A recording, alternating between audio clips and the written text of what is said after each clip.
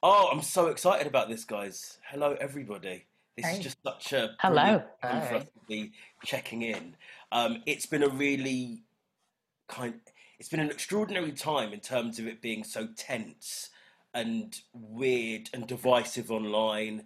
We've seen a lot of fallouts. You've seen a lot of sort of quite shocking statements from friends. I've actually had some family that have been saying some weird things, and I thought it would just be a really good time for us to check in with each other and have a bit of a chat and an open, honest chat of people who, you know, work in an industry where I don't, it feels, obviously there are times where you go, actually that was a bit odd, but as I've grown up and we've all grown up doing it, it sort of felt like we are one. But then we have these times where it rocks us.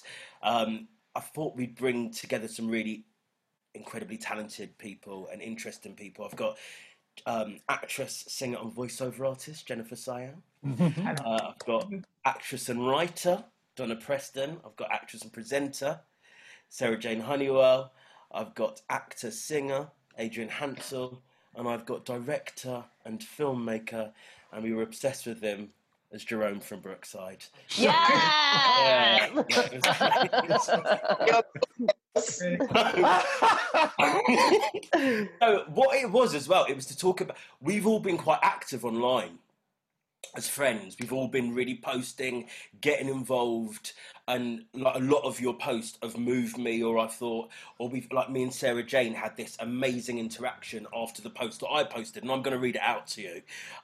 It seemed to get quite a lot of traction, a lot of shares, and I wasn't upset when I was saying about this experience. It was just my everyday experience, and I'm so hardened to it. So I'll read it out to you. It says, I remember being, this is after obviously George Floyd and the Amy Cooper incident in the park that happened. And I wrote, I remember being stopped in LA on my way to the shop. The officer asked me, "Are you on probation?" I remember feeling humiliated. Now I would think it was normal, as I've hardened to racism. When people put their mobile phones away with suspicion when they see me, or when people quickly check their bag when you walk into a pub, or put it right next to them to check that it's right there, or women clutch their bags at the glance of a black person. All of these little, in brackets, massive things used to hurt. Now I expect it. What a bloody shame. I try and stay positive and work friendly on here, but by staying quiet, I am part of the problem. Hashtag I can't breathe. Which, and then I had like a cry out from friends, like, one sort of dodging, "I'm really sorry that you feel this way." And it's like, oh God, that's a bit odd.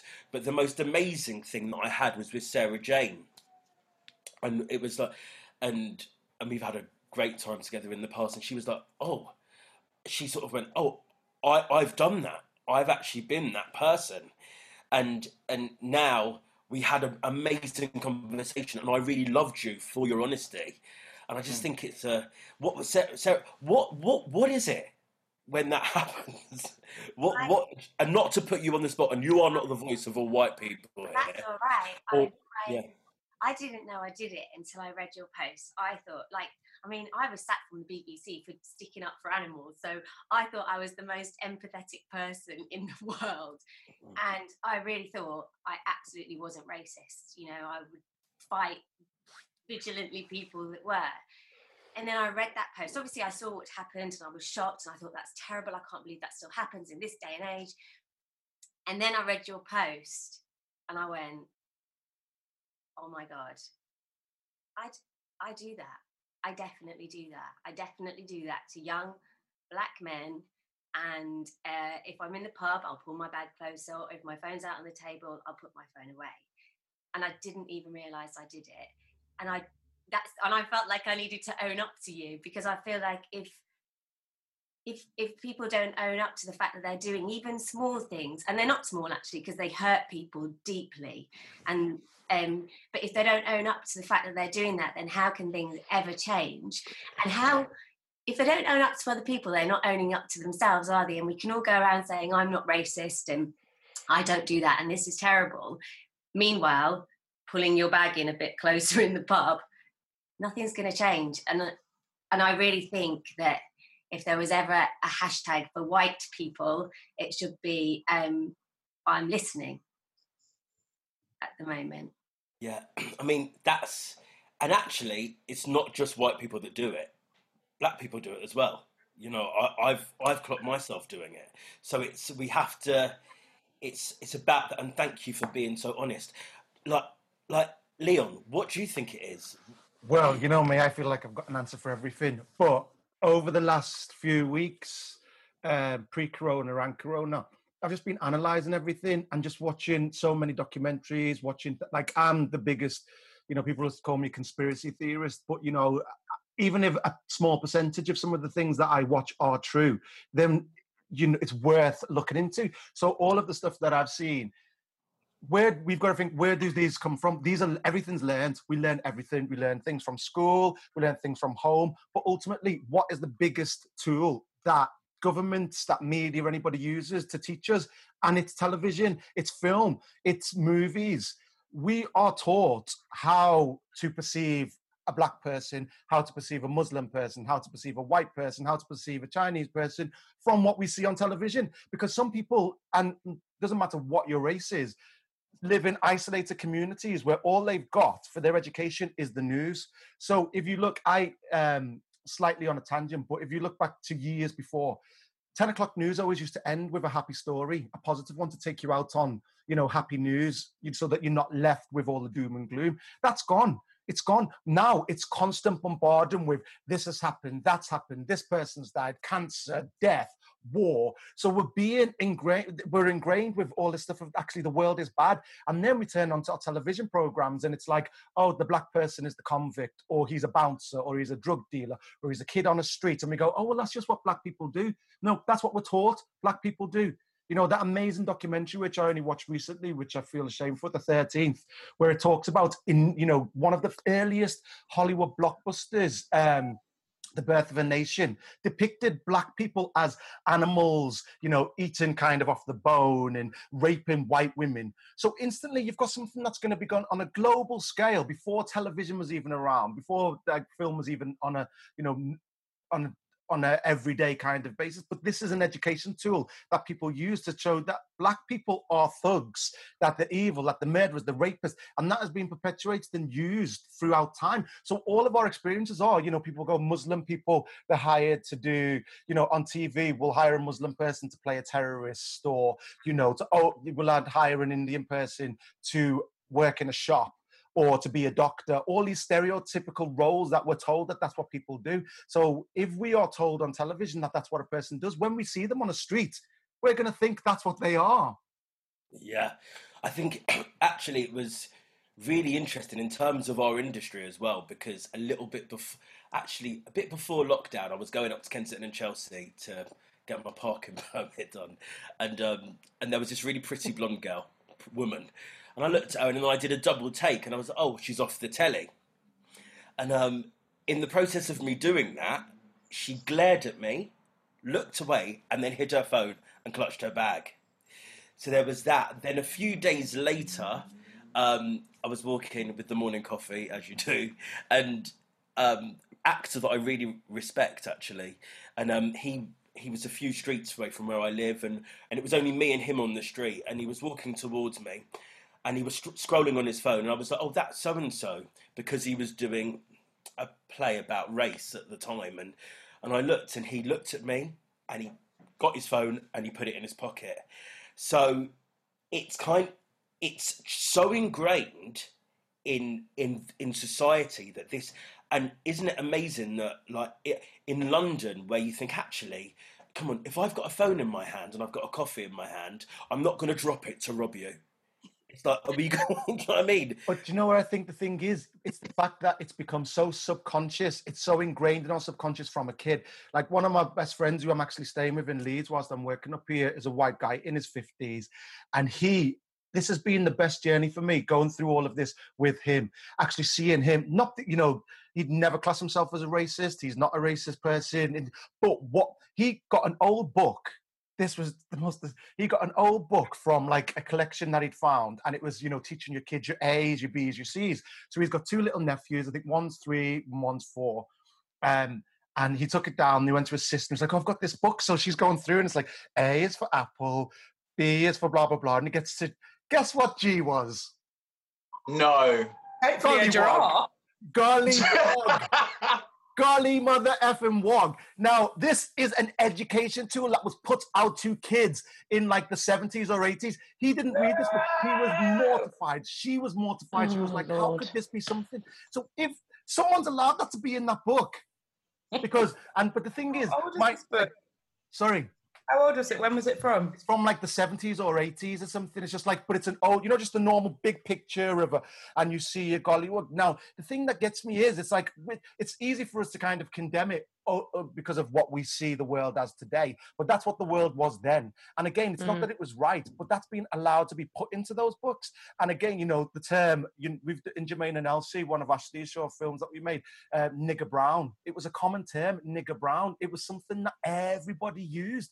And it's not because it was right, but it was something that society has been told, oh, it's okay to use that, because no one... I think it's one thing as well, it being put into the books, but still using those books, and those books still being out. Oh, no, there. sorry. In defense of my friend, he wasn't using the book. Basically, he found a load of old books. One of them was a kid's thing. He looked at it. So he took it, and it was his sister who was going through it with him. And then they got to it, and she was mortified and took it off the kid. Do you see what I mean? She was off the fact that it could be allowed to be in a kid's book. Even on that, Leon, I've got mates now, and one friend who set up a really incredible Instagram page, she's an early stage primary school teacher, and she is the mother of 3 children, and they're mixed race. Their dad is black and she's white.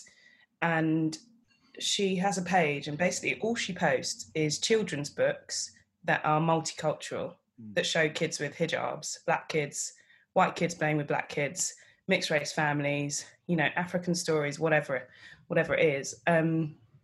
But there has to be an active choice made for... I've got kids. I've got 2 boys. Yeah. So I've got a 2-year-old and a 4-year-old, both boys, and we live in Lincoln, which is very white. It's disturbing. It's so white. And they go to a private school as well. However, the good thing about the private school is it is very multicultural, because there are lots of people from abroad. There are lots of people from the RAF, because it's Lincoln.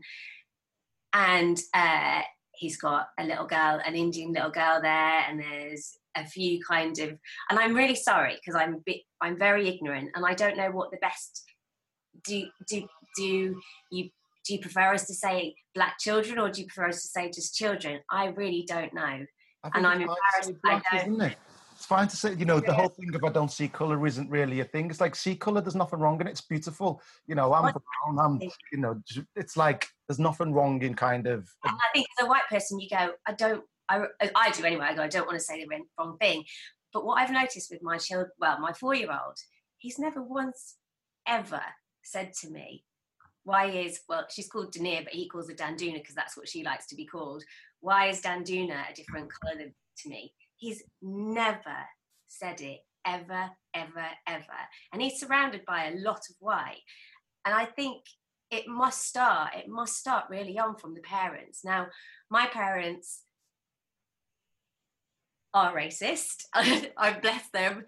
They're not horribly 1970s, 1980s racist. But, I've heard them saying, well, white lives matter too. And I'm like, Mum, it's not about that. It's not about that. That's like when someone hits you and then they start crying because they've had a bad childhood, but they've just hit you. I was like, we need to listen, because that's the only way this is ever going to change. And actually, it's all right going, oh, well, we don't do that anymore. We don't say those words anymore, but we still do those little, huge, hurtful things like pulling our bag to one side. And actually had that conversation because after I'd read your post and I saw that a black guy, and I purposely let my phone swing out around me, and I might as well have gone, oh, I'm sorry. I'm so happy to see him. I really wanted him to know that I loved him and I was giving him love, so I gave him the biggest smile I could possibly do. And he looked at me really confused and then gave me a big smile back, and I was just, hello, and he was like, hello, and then just carried on. I think that's a really interesting. I think that's a really interesting thing there, because there are some black people who are thugs, and so I think that for me anyway, what I keep thinking about is how we change the stereotype and how we need to start from the bottom. And when I say the bottom, I mean from very young, really early. And so where we're talking about those storybooks, that's why I think it is really important. We have to make a conscious choice to educate our kids in that way. When I was young, there were no books with kids of colour in them. I don't know about you guys, but yeah, and I see my mates now and their kids have black dolls and stuff. I remember mum trying really hard to get one. I can't remember whether I ever did, but I don't think I did. It's amazing that your kids are in school where there's multicultural families, but those that aren't, you know, one of my family members, their kids are at a school where it's very mixed, but there aren't many Chinese people or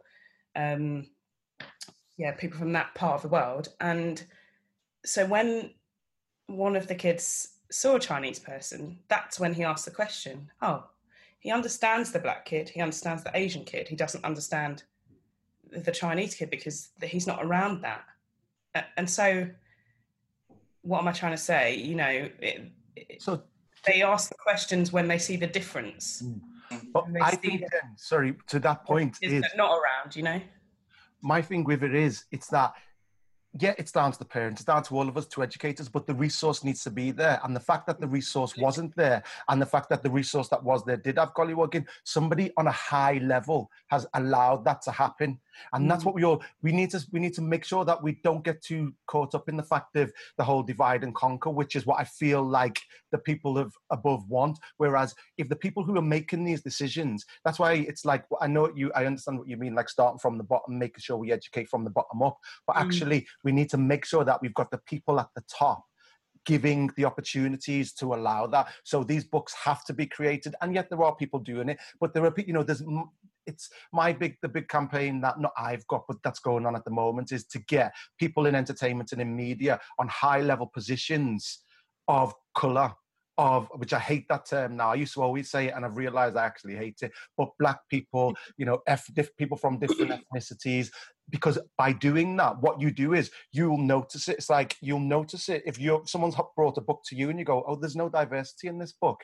But somebody who isn't experienced of that will not see it. And that's not an excuse. Ignorance isn't an excuse. But unless you've got somebody next to you who's got equal standing, and it doesn't mean, and I hate this whole thing of, oh, we're just giving people a job because of the colour of the skin. No, there are plenty of people who are able and capable to do these jobs. So now we need to find the visibility of it. And I've got a problem at the minute where I've been putting this list together of black creatives and people who are of African descent who be for behind the camera, and all of the groups that I'm trying to find and join, the closed groups because it's a safe space. No, we don't need a safe space. We don't need it to be closed. What we need it to be is open and inclusive. So yeah, it might just be black people or people of African descent in the groups, but don't close it, because if you close it, the people on the outside can't see in, and that's another excuse to go, there's a barrier there, so we can't. We need to make sure that there's visibility across the spectrum with everything. But Adrian, like going back all of the years that you've been in the industry, how many I would imagine that you've been lots of times the only mixed race person in productions, no black choreographers, black directors, black writer. What's your experience been on that? Yeah, it's been exactly that. I think things are changing now, and I do think it's probably slightly different for plays, but the shows that I do and that I went into was very much not that at all. And I've had really amazing experiences, but when you do get cast in a show that isn't necessarily for a black person, they've just opened up the role, and whoever gets it, gets it. And that happened to me in Starlight Express, actually, when I auditioned for that, and it was for Rustin. I think the last black Rust they had was probably 20 years before me. And I remember getting that role, and I was so pleased that I got it just because I just really wanted to do that part and I really wanted to do the show. But then all I heard afterwards was like, yeah, of course. I mean, you know, he only got it because they just wanted a Black Rusty this year. And it was like, no, it isn't. That wasn't the case at all. You know, I know that for a fact. But when you're happy about getting something and then you get bashed down straight away, that's like really, really hurtful. But I've worked with, I mean, I've done black shows, and there've been Simon Callow was the director, amazing. White, Trevor Nunn, amazing. White, there were the black shows I did, and then all the other shows I've worked with 2 out of maybe 18 professional extended productions. 2, one was Clark Peters last year, and Tyrone Huntley, who's just gone into directing, and that was it. If you think but that's everywhere.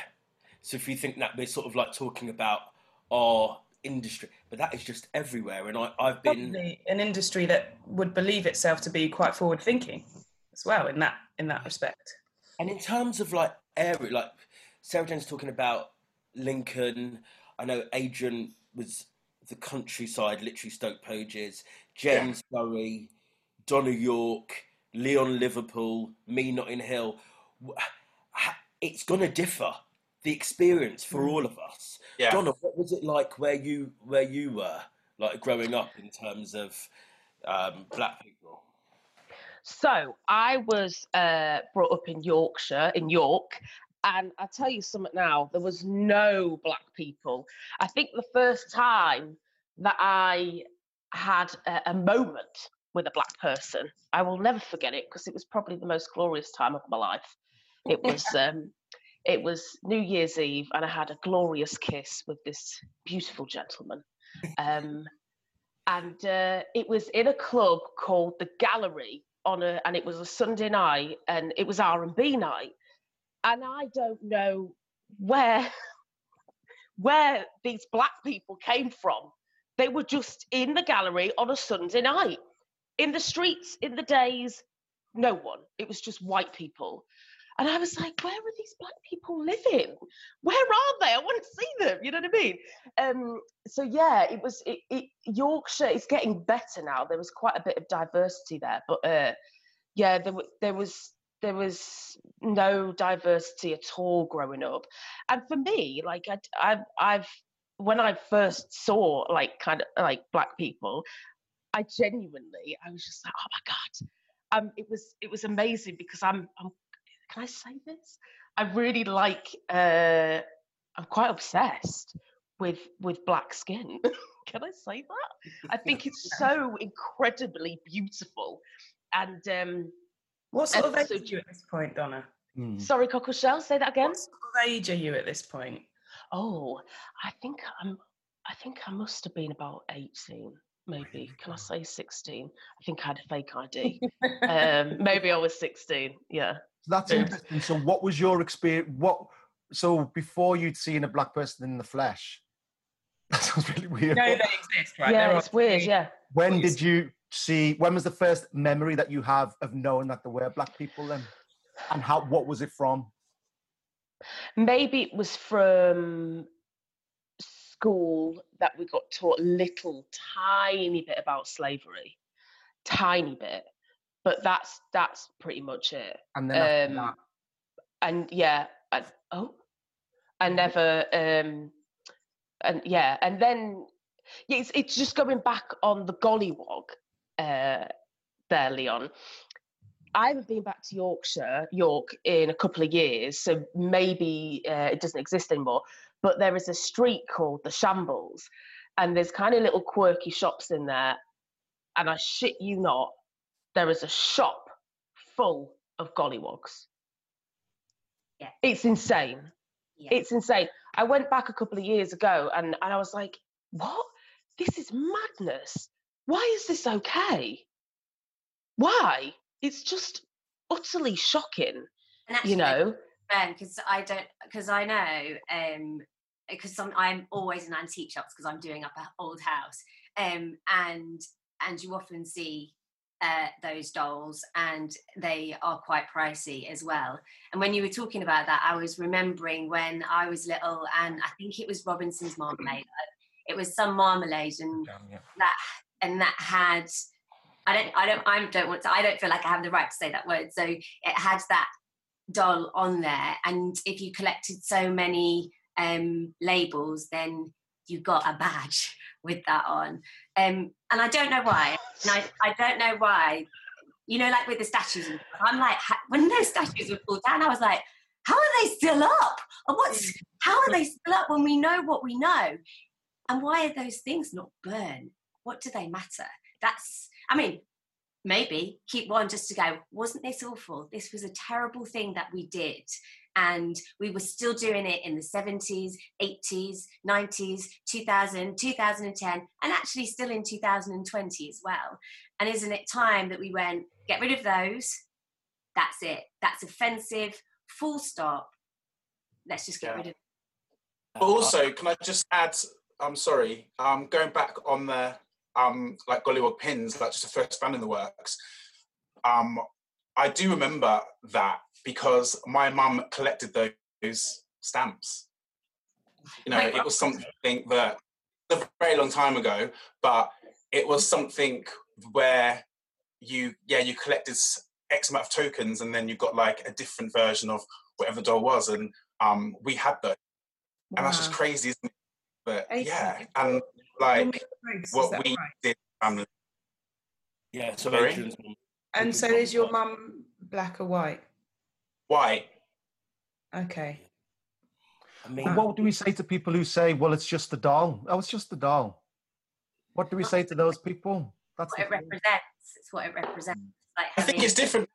I do think it's, I think people are very more so aware of what that is, and obviously, but it fell in the category of, there's also a bank, that was Midlands Bank, where if you open their bank account, you'd get like the money box. If you collected tokens, you'd get different pigs for the money box. If you collected the Robinson's Jam, you would get 5 different badges of that. It was kind of, we went to McDonald's Happy Meal, you got a free toy. It was that kind of thing. Obviously now, and not even just now, but even like years before, that would like never happen. But it was almost like an unconscious thing that, just another thing. If I find these, I'll get a free that. Yeah, I'll do that. It's a free, and it was never really a, obviously now it's mortifying, but I run in the works.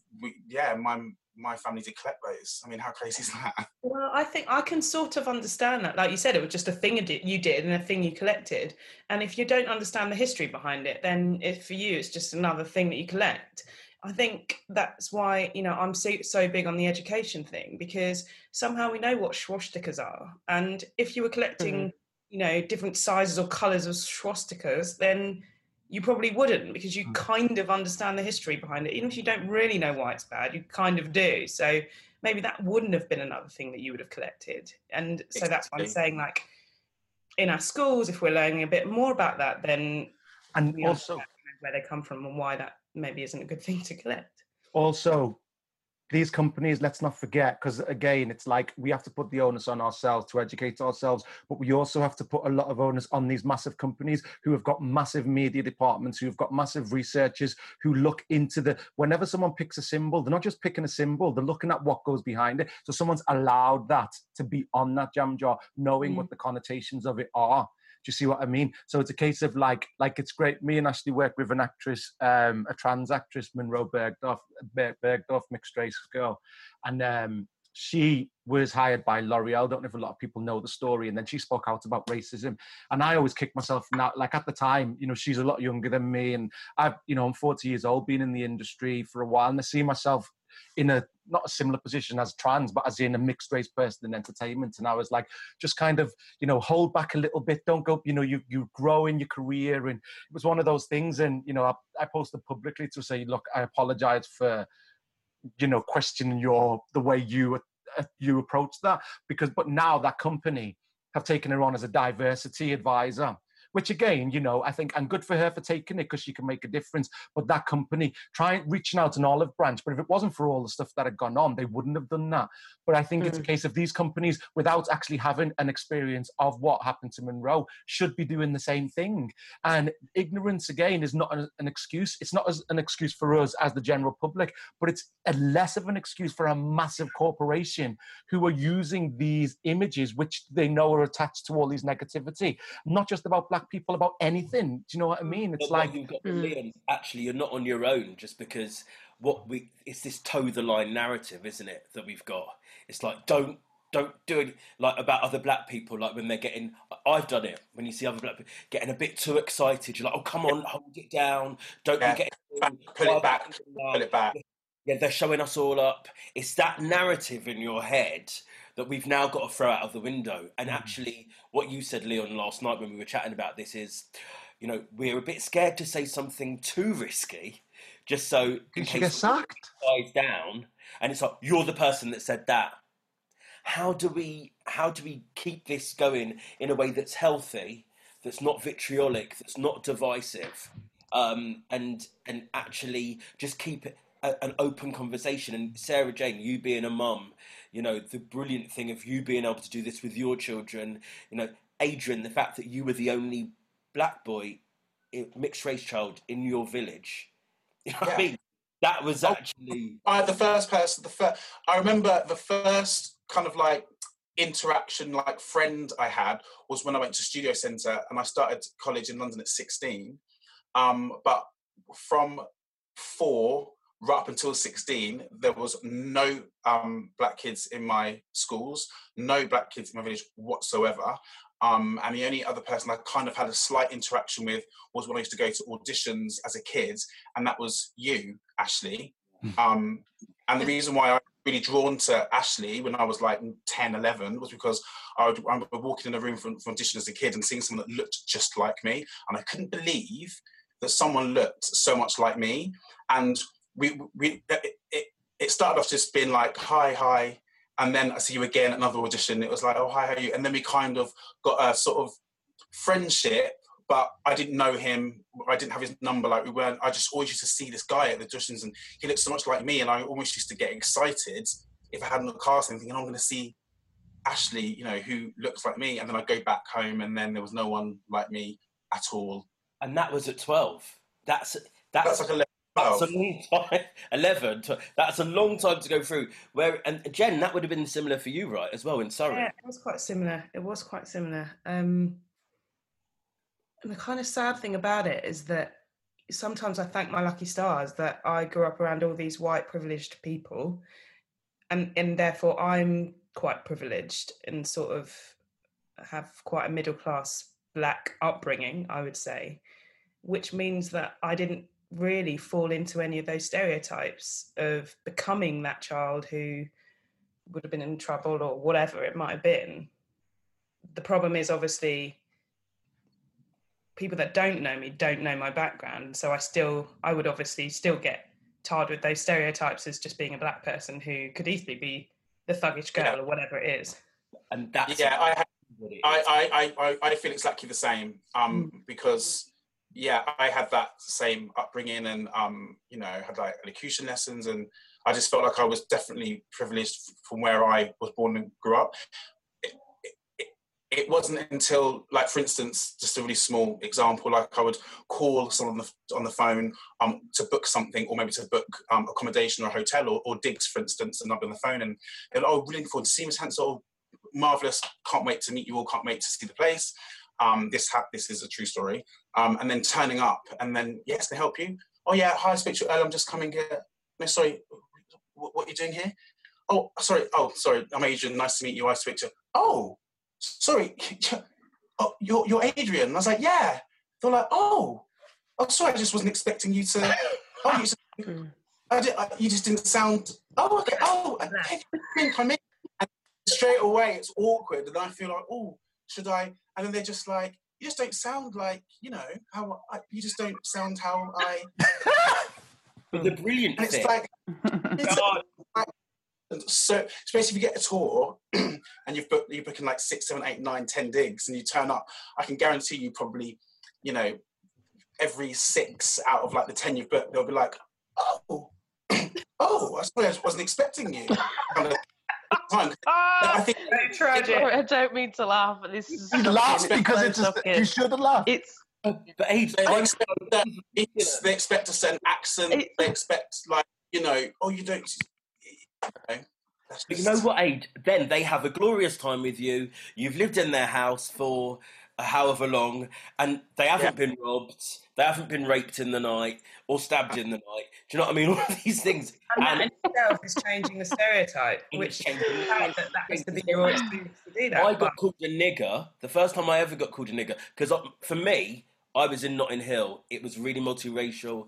My nan was white, so I've got loads of white cousins. My mum's mixed raced, so it's not. I haven't entirely got the mixed race experience, but I go to Liverpool to see all of my cousins, and I'd be the only black boy in the middle of all my white cousins and not think anything of it. My thing was, I get what you're saying about, and me and Leon, Leon's from Toxteth, Liverpool, very multiracial, and I get what you're saying about being in that background where you live in a village or you live in an area where you're surrounded by, and you are the only person.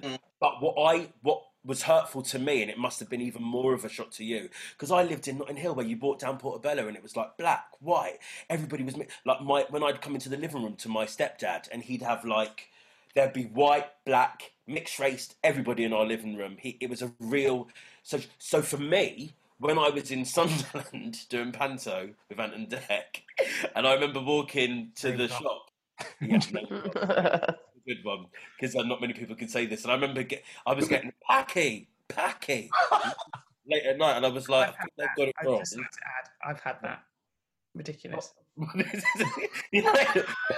Packy. And then I got closer, and they went, "Oh no, it's nigger," right? And I was like. But it was actually then. So mental health wise, what I'm trying to say is, if you are susceptible to mental health issues, if you're vulnerable, if you're not working, and you've come from this background and you think, I'm this really upstanding person, I've gone to a school that's this, and then you're getting treated like all the other niggers. Do you know what I mean? It's that type of thing that can impact on mental health. Just shouldn't happen. I remember going on tour with a really good friend of mine who is a black guy, and we were in Wales, and people looked at him like he was an alien, and I wanted to go and smash. I'm 4'11" before I tell this story. I wanted to go and smash their faces in, and he was like, it's fine, don't worry about it. But it's not fine, guys. It's really not. It's not fun, but that's the lived experience, isn't it? And I think in our country, like what Ashley just said about me, I'm from Toxteth. It's a very multicultural area. It's like everybody, it's the same. Everybody is everything. Funny story, my mum, we went to a christening recently, and she was like, my mum is white, blonde, 4 foot nothing. She was like, all the food was out. It was sandwiches and this, that, and the other. And she was like, do they not know that we're Jamaican? It's like, Mum, you're not, love. She thinks she literally is. Oh, you come to so for me growing up, like everybody was. I have always seen myself as black. Like everybody in Liverpool is all different shades. So for me, being black wasn't about how light or dark you were. It was just what you were. It's like you can never deny it. It's like my features are black. It's like my hair's black. I'm always been proud of it. And then I was saying to Ashley in another conversation, I remember one of the first times I fully realised that there was a difference was I came down to London, and I'd gone to a family wedding, and everybody was West Indian on that side, but dark skin black. And me and my brother, who's lighter than me, and he was like, but being black, blah, blah, blah. And they were like, you're not black. We're like, yeah, but they're black. No, you're not black. You're half or you're mixed. And I was like, I'm fucking black. Like, what the hell? It's like what I've always done. And it was a real time. I had to come to terms with the fact that actually there is different scales. And then also growing up and having different people, friends and also relationships of like going out with black guys who are darker skinned and their experience. Now, again, I'm not taking away from the fact that there's difficulties growing up in England as a mixed race person. But I think the thing for me is because my features are black and I'm unmistakably black, it's always like, it's when you come into contact with police or non-black people in Liverpool generally, you're a nigger, you're a black bastard, you're this, you're that. And so you win. But the thing is, the fact that we're so hardened to it, it's not anything. It rolls off the tongue because it's a case of, it doesn't make it that it's right, but also I don't feel I should be offended by it. If anything, I should be making people aware of it. So if they feel offended by it, then don't do it, you know what I mean? And that'll be taught on to other people. But it's like we all have different privileges. Like Jen, you said you've got a privilege growing up where you did. Adrian, you've got your privileges. Ladies, you have your privileges from being white. And it's okay. And Ashley, you have your privilege just being Ashley Campbell because he's fabulous. But it's having an understanding of, what, in life, different people have got different struggles. Do you know what I mean? I've gone off on a tangent here, but no, that makes sense. That feels really close to my heart, because what I've found is that for me, the conversations I need to be having after this sort of massive worldwide conversation is how this affects me and my sort of immediate bubble, as it were. And I don't have children, but my partner's white, and eventually my children will be mixed race. And so for me, it's quite a big deal to understand that I and my partner will be completely different actual colour, probably, to our children. And it's interesting to hear you say that, Leon, because I won't call my children black, because I feel like, well, you are mixed race, and to call you black is to deny your white side. This is me saying this as not a mixed. This is the thing, like, because I have thought that, and I do think that, and it wasn't until I think Ashley years and years ago said, because I think that, because I'm really close to my mum. She is white, so if I was to call myself black, I just feel like then I'm not discussing what my mum is. I have a white mum, I have a black dad, so I am mixed race. Yeah. I love my white side, I love my black side. It wasn't until Ashley said once, well, if you got knocked over by a bus, they'd be like, oh, there's a 30-something black guy that's been hit. Absolutely. And I was like, yeah, you're right.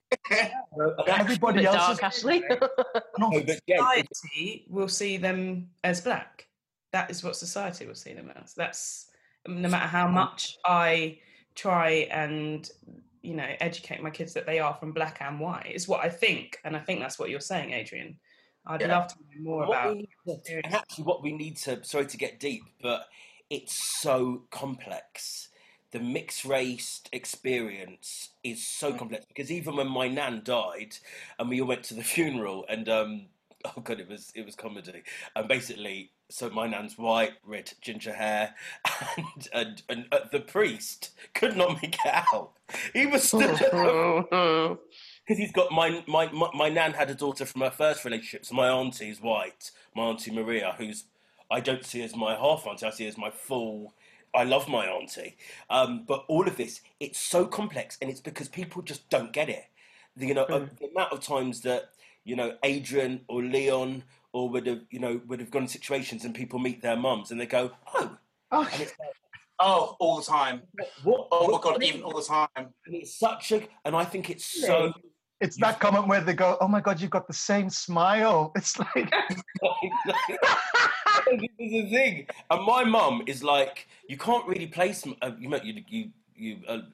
and Jen and Adrian have met my mum, but I remember her experience. It's like she would get spoken to in Arabic, all of these different weird, and it's such a. So how do we get so visible and get the conversation going so much that that Sarah Jane's kids aren't going to grow up having these sort of same conversations? And I feel that's why this is important today, really, for us to sort of just start to. I mean, it's a minefield, isn't it? And I think particularly being in the industry we're in, and from Leon's very first point about it being, about what we're fed on our screens, I'm massive on that. And I think another amazing topic for one of these sessions is actually colorism. Yeah. Is that right? I don't even know what that is. And for me, that is. Yeah, do you want to explain what colorism is to Sarah Jane? Well, just the sort of discrimination depending on your shade of black. Yeah, and it comes from both sides. I think it's such a massive tangent in a way that it should be kept maybe for another session. Going back to your point, Jen, about your kids, I think.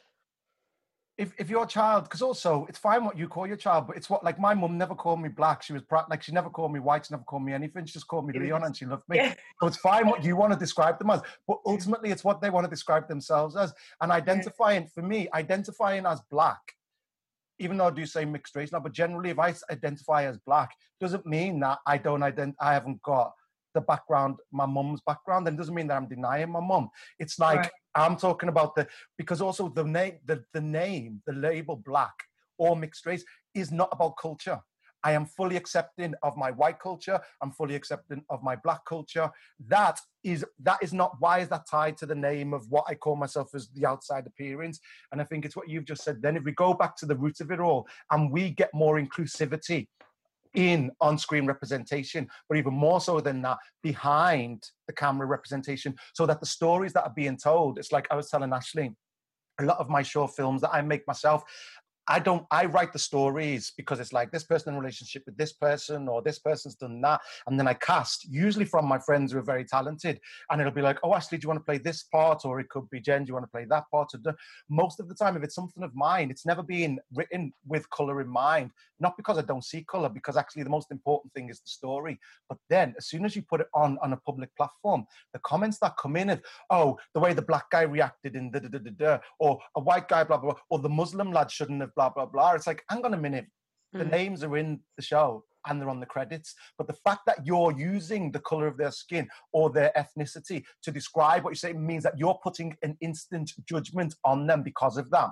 Whereas if you've got people who are creating these stories who are of all different ethnicities, when they're writing these stories and when they're casting these stories, it won't be so heavily ingrained. So when people are watching it, eventually, as generations go down the line, they'll just see everything. It'll be like an episode of Pingu. Do you know what I mean? There'll be all these green, blue, different shades of life. And I think that's where society needs to get to, which I'm not being defeatist. It's not going to happen in our generation. It mightn't happen in the generation after. But if all these steps are taken and we can make sure they're implemented, then I think it will happen for future generations down the line. And it's about, it's so difficult because you sort of go, do we, like, part of me's loved the not big dealness of growing up and things just not being a big deal. And now, and I went, oh, it's because I feel awkward. I'm the person who'll cross the street first to sort of like not make a white lady feel uncomfortable. Same. All of that. Cross the road first to not make a white person, sort of like hold it down a little bit. All of those things, it's like, how do we just brave it out? And the great thing now, we've got Afua Hirsch, and Akala, and these really amazing activists who talk in a way that I could never talk about it. And actually, you can't argue with them. And that's the thing. It's not just because I think we can generalise so much. And I feel a lot of, just going back to the mixed race thing, also Jen earlier saying, black people are thugs, but white people are thugs. Chinese people are thugs. There are thugs in every, but there seems to be... But the thing with that is that there are every different race of thugs, but the thugs that we see generally 9 out of 10 will be hoodie black guys in the street. That's what we see more so than a gang of thugs. I see plenty of white thugs in the same guys. No, I'm talking about TV and films. Yeah. And also the thing is, something that I think that really hits on the fact is for example, us as black people, people of color, and I bet you've all had it. Oh, you're not a typical black person. Oh, I don't mean you because you're not like black people. What are black people always like? Loads. Why can't a black person have a Liverpool accent? Why can't a black person be well spoken? Because there's plenty that they are. You're only assuming that black people aren't like that because you're told that from the television. Exactly. You know what I mean?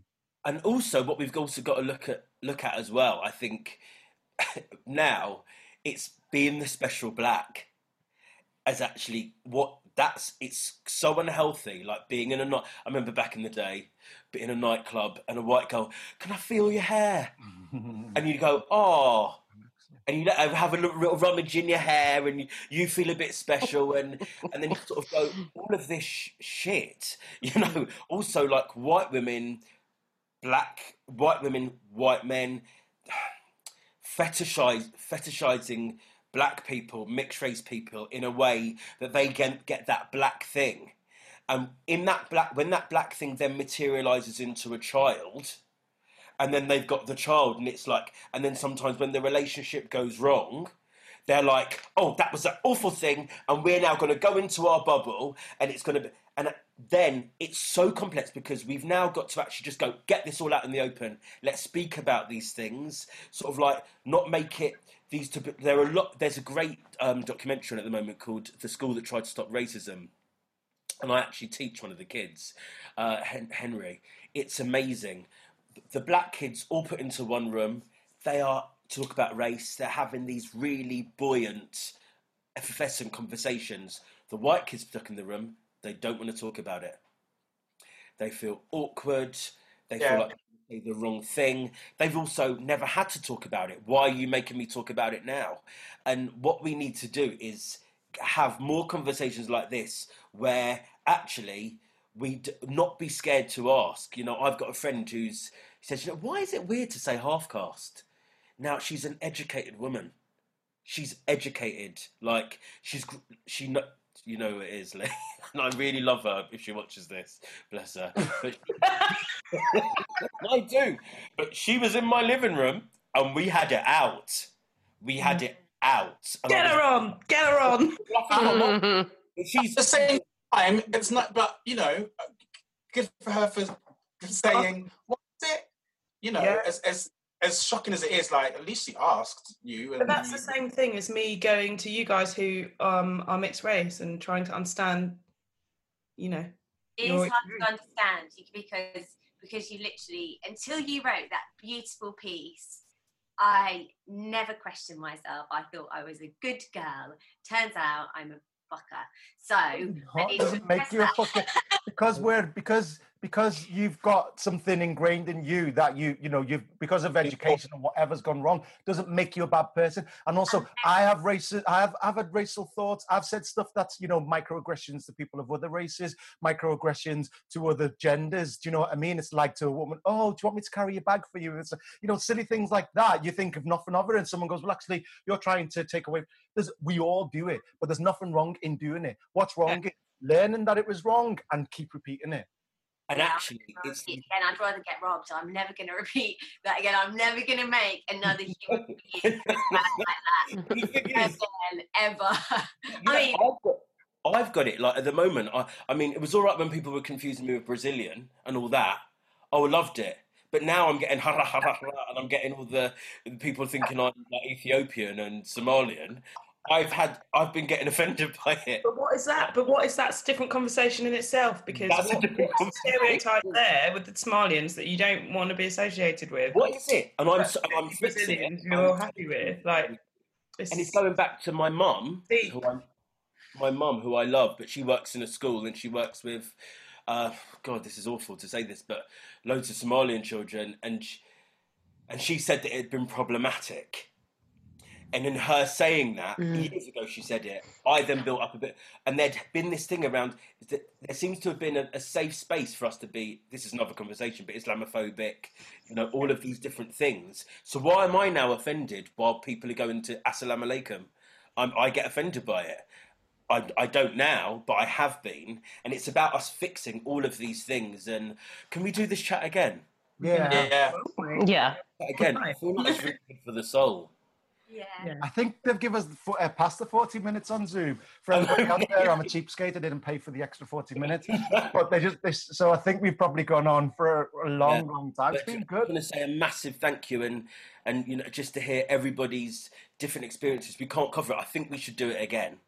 Yeah, Yeah, going to that's go through and pick out, the next topic. There's so many where it could easily go on a tangent, but and pick out the next topic. Really, thank you so much. And Adrian, Thank you, everyone. have a chat about this experience of yours. Yes, please. I'd love that. Exactly. And Donna, thank you. We haven't even scratched the surface with Donna. Sarah Jane, so grateful. And thank you for your honesty, because it's big to put your head above the parapet to say these things. That's why I keep getting sacked. And also, I remember I've always seen you, like when I've seen you in the papers and stuff for different things, and I've gone like, oh, she's really honest. And when you are, it's it's like Leon as well. I feel bad to Leon when we were at the RSC and he'd be kicking off about stuff, and I'd be going, come on, boy. Come on, mate, you are building this stuff, and it's actually to build this. Be free. Let's talk, Adrian. Thank you. To think that we've known each other since we were 12, and I didn't actually know that experience. I just know that we've been best. Ask who got the job out of you two. It varies. I'm so. That's beautiful that was an experience, and that you could go back to Stoke Poges, Stoke Poges, and go. Actually, there are other people out there like me, Okay, Yeah. let's do it again. This is called Question It, by the way. So Question it. Let's. I love it. Question. thanks so much, everybody. Nice to meet you. Nice to all. Thank you, guys. Have a glorious day. I love you guys. Bye. See you in a minute.